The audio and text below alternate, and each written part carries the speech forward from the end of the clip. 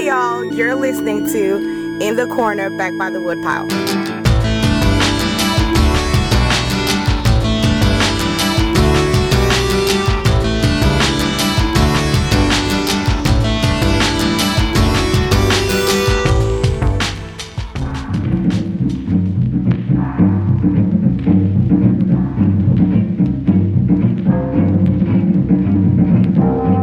I'm a Spun Counter Guy. Thanks for stopping by.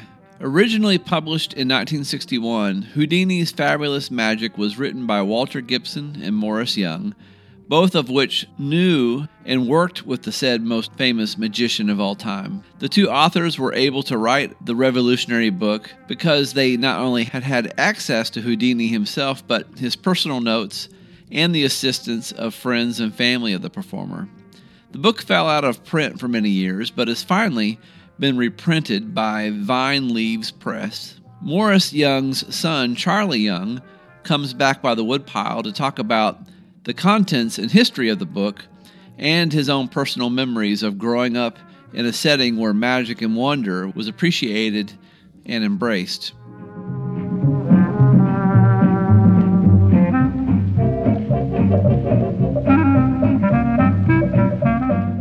How did you first become aware that your dad had helped write a book on Harry Houdini? Perhaps the best way to answer that is to give you a little bit of history or tell you a bit of a story about growing up, because when this book came out, when it actually was published in 1961 for the first publication, I was only like 10 years old.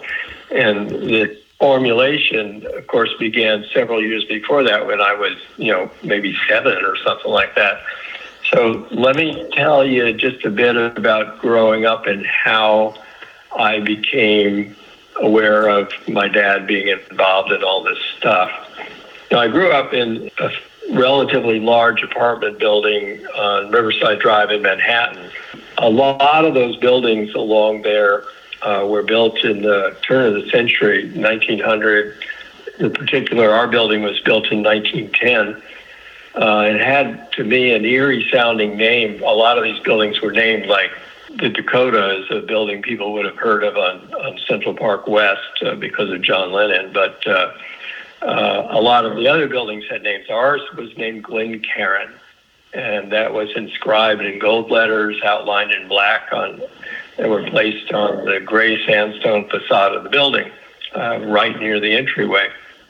There were 3 kind of granite steps that led up to this entryway that had carriage lights flanking these large black iron doors, and it seemed like a castle to me. It was 12 stories tall. Riverside Drive faces the park, which is on the Hudson River.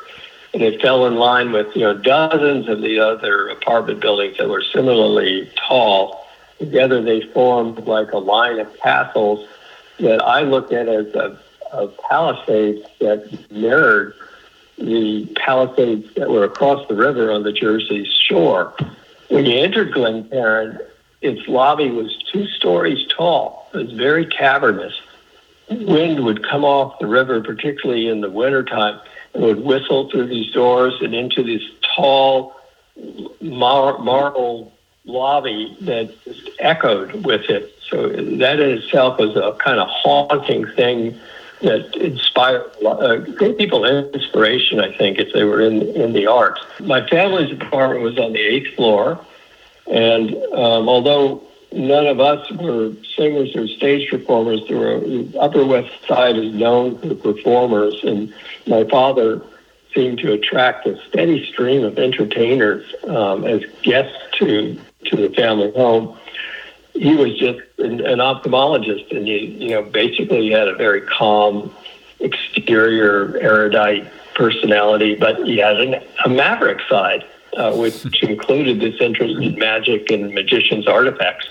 The reason for that really was that early on he had developed an interest in what things he had always called things magical, and everything that came along with that. He grew up in Lawrence, Massachusetts, where magic was his passion, and then he would perform little magic shows that he told me about as he was a kid, and then also as a teenager. And as a teenager, he had a a magic act where he performed as a cataleptic act, where his associate would put him in a trance and he would hold his body rigid between two chairs where he was balanced and looked like he was just sort of floating there. And one day, Houdini used to travel about doing his escapes and magic shows, and he came through that town, and my dad somehow met him and asked him to look at his act. And Houdini, I guess impressed that a youngster was so interested in magic, watched him do this act, and he said, "Let me sponsor you into the Society of American Magicians." Now, Houdini had formed that society. He had felt like there needed to be some organization bringing magicians together.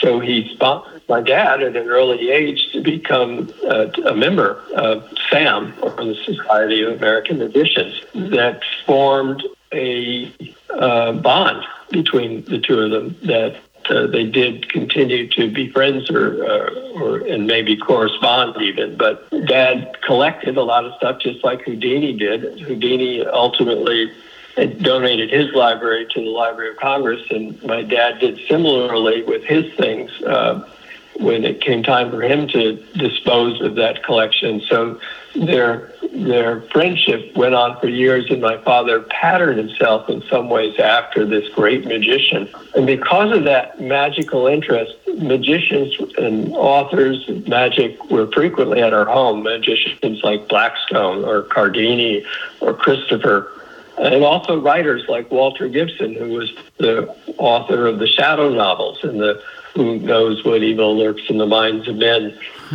which there were books and there was a radio broadcast at the time.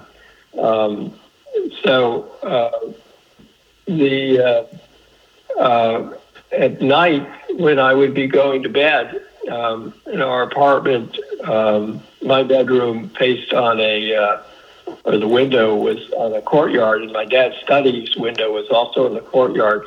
And he would be either writing correspondence or perhaps beginning to write his books. And I'd hear these keys of the Royal typewriter echoing in the courtyard. It's like a little dance as I went to bed. This is, I think, how I early on became aware that my dad, "What are you doing, Dad, up late at night in there?" And he would say, "Well, I'm writing. I'm writing a book. I'm writing a book with Walter. I'm writing a book with this." Since it takes time to write these things, it would go on for months and years. That's how I became, I guess, aware that he was a writer in addition to being an ophthalmologist. Did your dad keep up a correspondence with Houdini while he was alive? I didn't find any letters in there. There were a few books that were, autographed that my dad had that I don't know, whether Houdini had just given it to him. I know Walter Ghost wrote some of Houdini's books. So there was a threesome there where the three of them knew Houdini, and how exactly they came into his possession, I don't know for all of them. Some of them are autographed to other people, but some are just autographed. So I know there was some ongoing connection, particularly because of the sponsorship to Sam. His correspondence files did not have any directly with Houdini.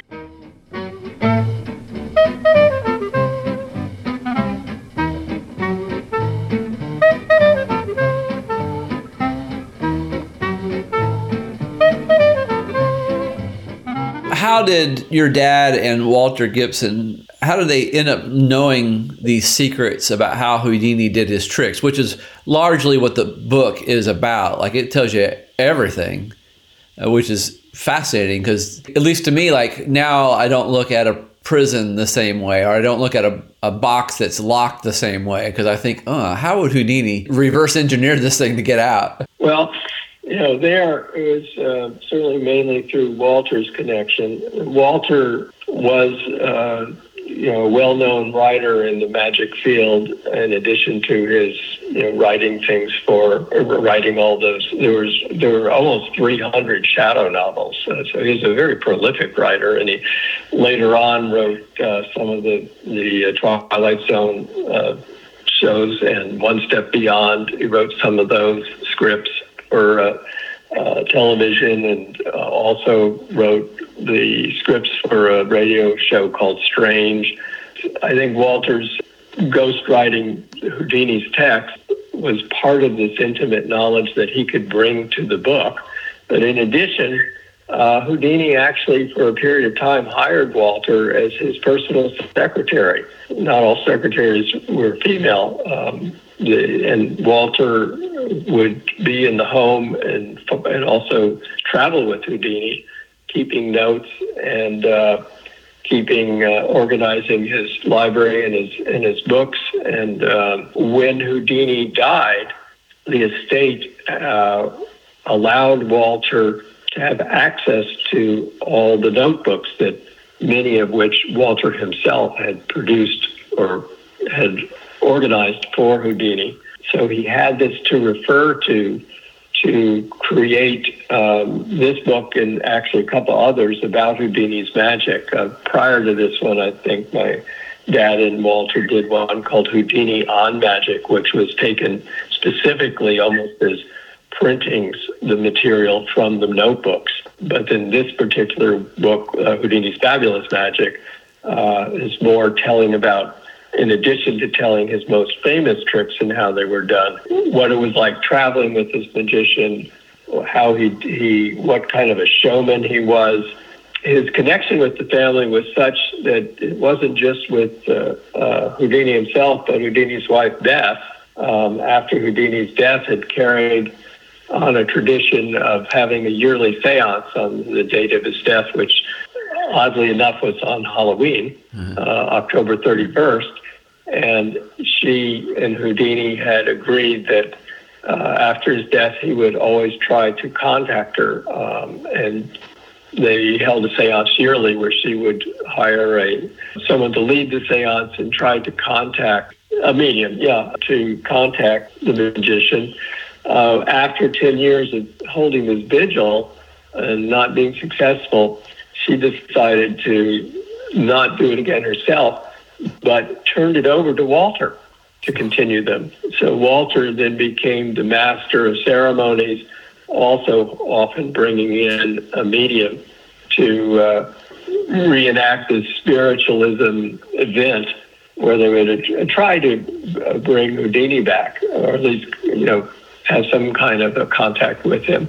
From what I remember, didn't Houdini and his wife agree to have a certain word or a phrase that only they would know? Yes, they did. No one ever really fully came back with that. She did, unfortunately, discuss or divulge part of that to somebody at one point, which leaked out to somebody, and then supposedly somebody came back with the right message, but it wasn't a complete right message. So there was never any legitimate recontacting with the correct secret message. Although he wanted to believe that such could be possible, he didn't believe that anybody was able to do it. And he spent much of his latter part of his life showing that spiritualism was bunk and that it was all fake. One of the things that developed to try to get to the bottom of it, because it became very popular during that period of time,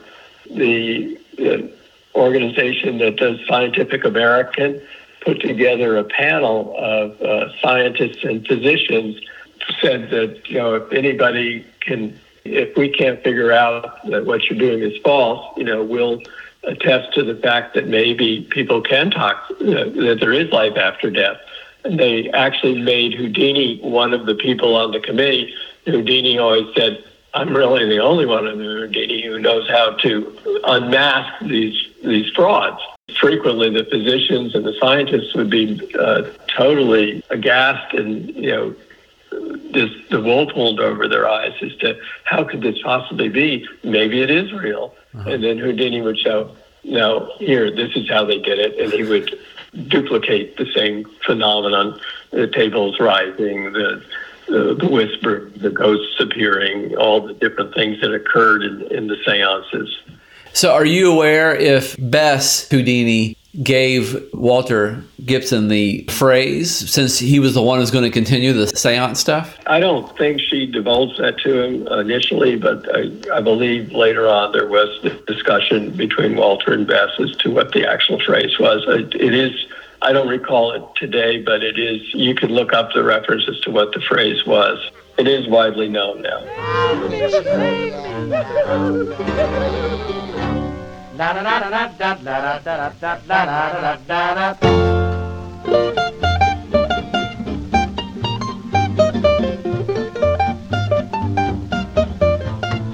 Can you give an example from the book about how Houdini pulled off some of these tricks? Like, pick out your favorite one. Yeah, let me read you something from the book, the Houdini's Fabulous Magic, where Houdini himself sort of answers that. Some people, even Arthur Conan Doyle, thought that Houdini had special powers and that, maybe he had developed an ability to contact the dead and do all these other things, and had formulas to do these tricks so that they weren't just tricks, but were special powers, superpowers, let's say. But Houdini himself says on one trick, this is where he's put into, I think, a coffin and either buried or dumped into the ocean. He said, "When I am nailed securely within a weighted packing case and thrown into the sea, or when I'm buried alive under 6 feet of earth, it is necessary to preserve absolute serenity of spirit. I have to work with great delicacy and lightning speed. If I grow panicky, I'm lost. If something goes wrong, if there is some little accident or mishap, some slight miscalculation, I'm lost unless all my faculties are working on high and free from mental strain or tension. The public sees only the thrill of the accomplished trick. They have no conception of the tortuous preliminary self-training that was necessary to conquer fear." And this is it. And the book describes a lot of things like this and goes into it in much more detail, where Harry will explain the types of almost exercise that he did, the pre-training and mental concentration and practice, learning how to hold your breath for several minutes, learning how, even up to 15 or 20 minutes, how to slow your heart. All of this is mental concentration and daily training with weights and keeping your joints very mobile, learning how to use your toes, your tongue, almost every part of your body to facilitate an escape and to make it possible. So it's not just a trick, and it's not something that every person can just learn, because if you read how it was done, don't try it. It's something you need to practice for years to become safe at doing many of these things. They were not safe tricks. These things could go wrong. You could risk your life. People risk their lives today. And magicians at that time, some of them did die doing these, marvelous tricks, as they called them. But they took tremendous skill and practice and organization, oftentimes involving, not just the magician himself, but a backup staff that knew exactly what to do, when to do it, how to do it, and were just as practiced and skilled to make sure these things went right and that the magician did not die. So there was a huge safety factor in these things. I heard it's a rule in the magic industry that you're not supposed to give away your secrets. And so you've got this book where the secrets are being given away, at least Houdini's version of it. Was there any controversy when the book came out? Was there any hate mail or by other magicians or someone else in the Brotherhood? Yeah, well, that's a fairly easy one to answer in that, a magician is not supposed to just do the trick and show people how the trick is done. It was accepted very early on that if you paid for the information, then it was allowed. And early on, of course, I mean, the value of money's changed a lot today, but even at the shows, they would sell, a little packet with how to do different tricks, maybe for 50 cents or $1. That was perfectly legitimate. So if you come out with a book that describes how to do these different things and you charge what it would be an acceptable amount of money for it, at least the society, the different magical societies would not be angry about it. Okay, so what I understand, because I have a friend who's a magician, and I would every once in a while help him move things, his items, and on occasion I would, look at something and figure out, oh, that's how they do it. And then once you figure like one thing out, you realize that a lot of tricks are on a certain template. Like one template can be several tricks in different ways. So when a book like this comes out, do you think magicians have to like rethink their templates, or do you have any insight into that? I think a lot of magic is the same trick being redone in different ways. Just like I guess Westerns are the same tale again and again, or Shakespeare is telling the same thing that people have told for hundreds or thousands of years. There are only so many tales.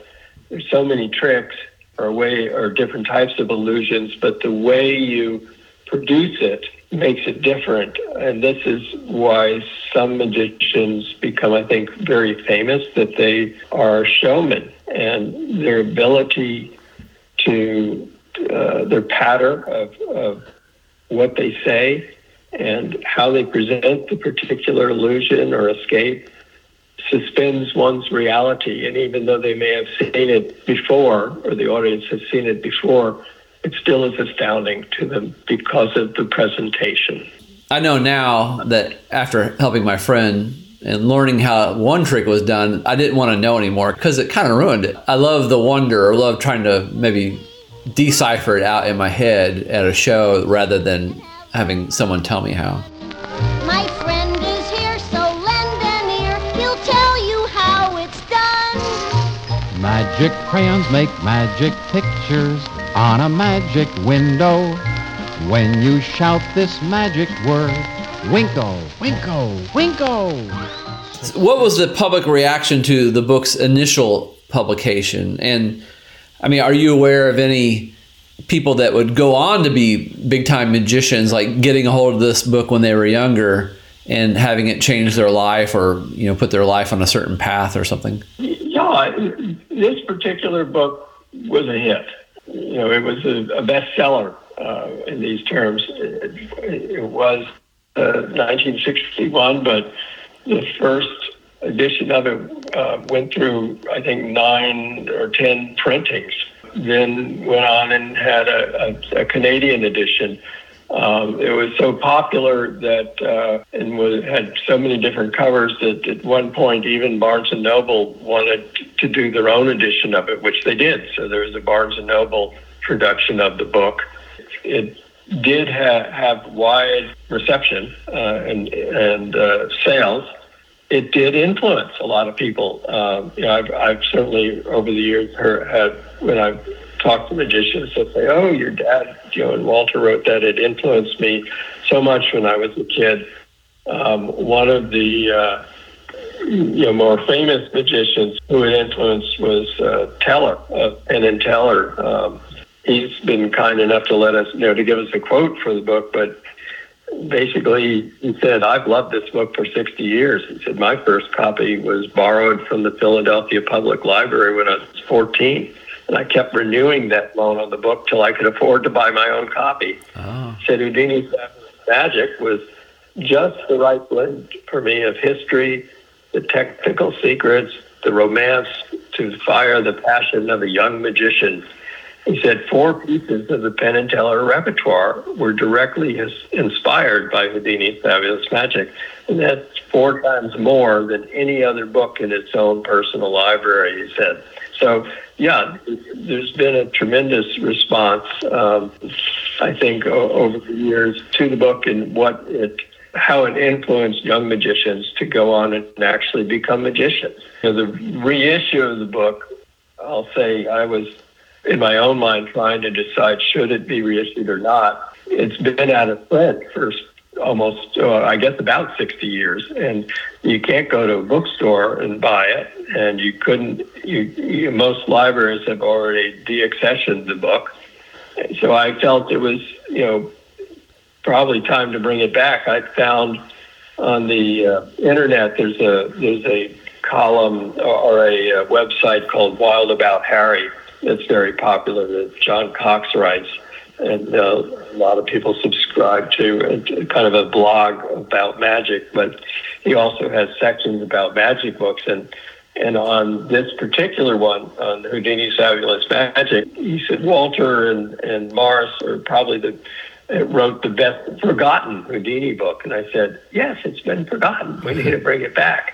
He said that he thought it was actually one of the very best books on Houdini's major feats. And part of that, was because Walter had this access to the magician's notebooks, and Walter personally worked with him. And also my dad personally knew the man. There's nobody alive, today to write a book like that. Nobody alive today actually had that personal interaction with Houdini. So all they could do would be to quote things in this book about what Houdini would say, or how people actually saw Houdini, how they reacted to his different acts and his performances, and what the man himself was like. These are first-hand impressions of the man. When I told, John Cox's Wild About Harry thing that we were bringing it out, he was excited. And he put it on the website. It's coming out again. And when it came out, he was like, okay, it's now been released. You can get it. You can get a copy of it. It's now available. So there is in the magic world, interest. I spoke with the editor of The Linking Ring, one of the major magic magazines, which is the International Brotherhood of Magicians, and they're going to put it in their book review section that the book has now been re-released and will be available. It does have a new foreword that Gabe Pajuri, who is also a writer himself, but owns an auction house that is one of the major auction houses for magic and magic memorabilia and theater stuff, has written a great foreword for the book. So there is something new in it as well. But it's definitely worthwhile just on all the things that are in it that you can't find in any other book that could be written today, or they'd have to refer back to these. Now, you bring up the linking rings, and I think that editor you're talking about is Sammy Smith. Yeah. I've been wanting to get him on the podcast for some time, but he's a busy fella. But now, didn't your dad write an article many years ago for linking rings? Oh, he wrote several articles for the linking ring. And one about discovering or coming to own what he called the article is called The Last Handcuffs. He writes a story about when Houdini died, that was Houdini's brother, and Houdini was a good magician himself, and also they worked in tandem, that Houdini would come through town, do his act, and then Houdini would follow after him, do many of the same tricks, because there was still enough interest, but not enough to fill as big a venue, let's say. So there's still money to be had, money not to be left on the table. And Houdini would fill that role. Everything that Houdini had in his estate that was magic was willed to Houdini upon his death. And then when Houdini died, his wife sold a lot of it. My dad had known them and went over to the house to look to see what things might be left after she had sold off the main things, because he wasn't collecting large props and stuff at the time. He was interested in books, basically, and memorabilia, not apparatus. He was down in the basement looking at where the stuff was stored, and when he came up the stairs, he noticed just above the entryway to the stairway that a pair of handcuffs was nailed up there. But all other stuff like that there were actually, apparatus or chains or manacles had been sold. But he when he got upstairs, he asked her, is there any reason you're hanging on to that? Does it have some special significance, or could he have them? And she said, no, go ahead, give us now. So he he took this last pair of handcuffs from the Houdini, and it was the Houdini Hardin estate because it was combined materials from the two acts. He wrote an article for the Linking Ring about those handcuffs, and it was so inspiring in terms of how he felt about having this last spore of the Houdini brothers that he owned, that it inspired me to write a novel, too. That's a historical fiction. It's called Houdini's Last Handcuffs, which that'll come out. Bindley's Press is going to release that in March of 2024, and will include the story of those cuffs, and not really giving anything too much away because it'll be on the book cover that a lot of this tale in Houdini's Last Handcuffs is it's historical fiction, but I have Houdini coming back to life and coming back from Halloween. So it's a fun tale, but a tale of growing up in a family that's magical, but where we all, including Houdini himself, knew that true magic was science and math. He was a very intelligent fellow. And, he didn't believe in the afterlife or in the spiritualism. He always tried to debunk it. But to do these tricks required, in a sense, a scientific mind. And many of his friends and people who he developed relationships with over the years were just, were quite intellectual.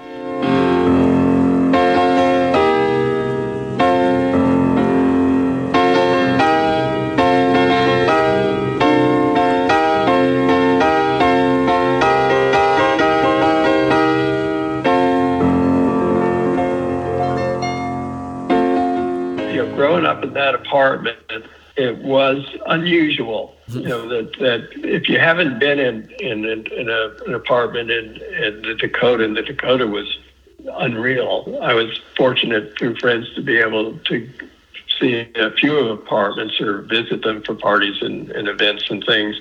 But our own building also had some unusual details. Architects in that period just didn't have use for cookie cutter layouts the way they have today. And so the growing up in that atmosphere, I think, helped very much in my ultimately being able to write a book that's a fantasy, that's historical at the same time, but also a fantasy. Our apartment, I think architects hated square rooms. I don't know that any room in the apartment was truly right angles. And they also loved the majesty of high ceilings. There were maybe 10 rooms to the apartment. It wrapped around a courtyard. The major rooms looked out over the drive and the river. But all these rooms were connected with long corridors they were so long, at least it seemed to me, that when I was young enough and had a tricycle, from my room at one end of the apartment, I would ride my tricycle all the way around the hallways through to the kitchen at the other side of the apartment. The walls were thick. You couldn't hear noises from other apartments. Like I said, some rooms would face west, others would face east. Some faced onto the courtyard. All these halls also could be lined with bookshelves and doors that had been blocked off that had more than one entry door to some of the rooms. At one point, several years later, when I was an adult, Umberto Eco, who wrote, I think it was Remember the Rose or a book like that, had likened the apartment to George Borges's Library of Babel. He said the rooms, there were rooms and rooms of books he had described in an article that he wrote, including our apartment, that seemed almost like an infinite number of galleries, he said, or described it as circling a ventilation shaft, which I just called the courtyard. The implication being, at least I think to Echo, was that the apartment was a labyrinth that was a universe on its own, and in a sense a stepping off point to other worlds for learning and mystery. And that's what I used it for then. I read that quote in the article that he wrote, and I said, yeah, it is a stepping off point for a story that I'm going to call Houdini's Last Handcuffs. Now, with the handcuffs, I know with like certain collectible items, there's a process for having them authenticated. You know, like, I don't know, like illustrations or signatures of people or, you know, pieces of artwork. I mean, there's a whole documentary about some lady buying what she thought was a hilariously bad painting at a, you know, Salvation Army or thrift shop, and come to find out it was maybe Jackson Pollock's work. But there was a big argument for years over whether it was real or not, and, you know, you had all the experts coming in. So has there been any controversy or anybody saying like, that's not Houdini's handcuffs, or was that even a thing?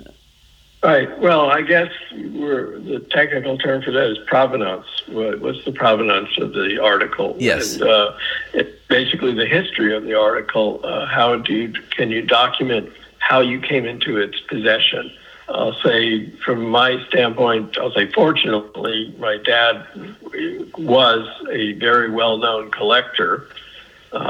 He also never sold anything.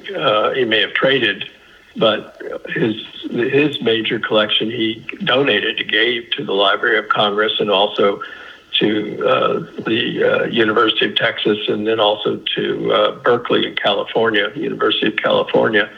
So he gave things away. There was never an attempt to sell any major items. In writing this article for the Linking Ring about these cuffs, there's also a photograph of the cuffs and a description of his story, and in the story saying that although many collectors tempted him with funds or different items to trade or just outright buy these from him because of their significance, he states he was never wanted to give them away, and so they were passed on to me. And he describes the cuffs fairly, with a lot of accuracy. And then in addition, there's a photograph of them in the article, so that I feel, what I have, it's easy to authenticate that these are truly the last handcuffs. Why do you think, we all know that magicians aren't really performing real magic. It's not something supernatural. We all know it's an illusion or a trick, but why do you think, in spite of us bursting that bubble, why do we keep coming back to watch magicians do their thing? I think we all like to have our beliefs suspended, even though it may be just momentary, or our beliefs in reality or the laws of nature.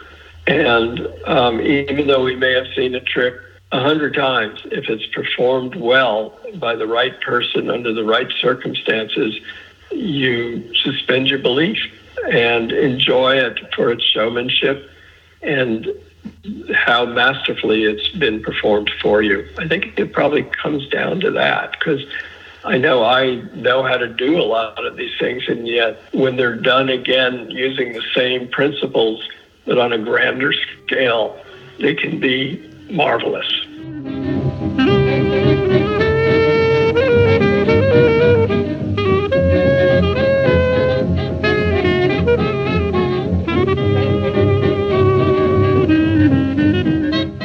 Okay, so how can folks get your book or learn more? There is a website that they can go to if they put in Houdini's Fabulous Magic, without an apostrophe on the Houdinis, but HoudinisFabulousMagic.com. It'll take them to kind of a family website that they'll see several playing cards, like a deck of cards, which one or two of them will deal with Houdini's Last Handcuffs and magical things. And if they click on that card, that playing card, it'll take them to the website for the book.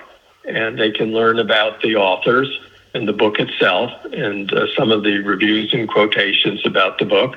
But it also has a blog that I have that I created for it, where I post different things about the family's magic dealings and collections, and including there's some material about another card that talks about the book that will be coming out that I've written along with my sister. On the blog, I have one of my entries is a very short video showing that how much this has influenced me, that I've practiced a bit of légère de main, or sleight of hand, and do a vanishing card trick. So you can actually see a little magic show. Oh, So cool. HoudiniFabulousMagic.com.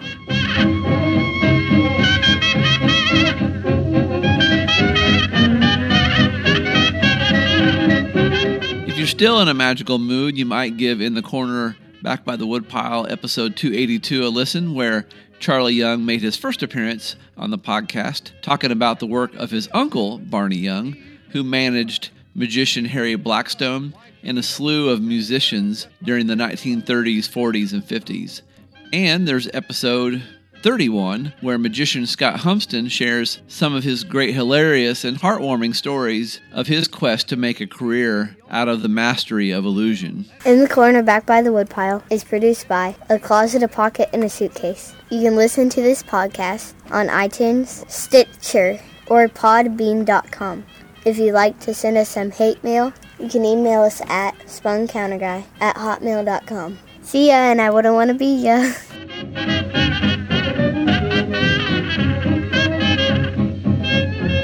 Step right in, ladies and gentlemen.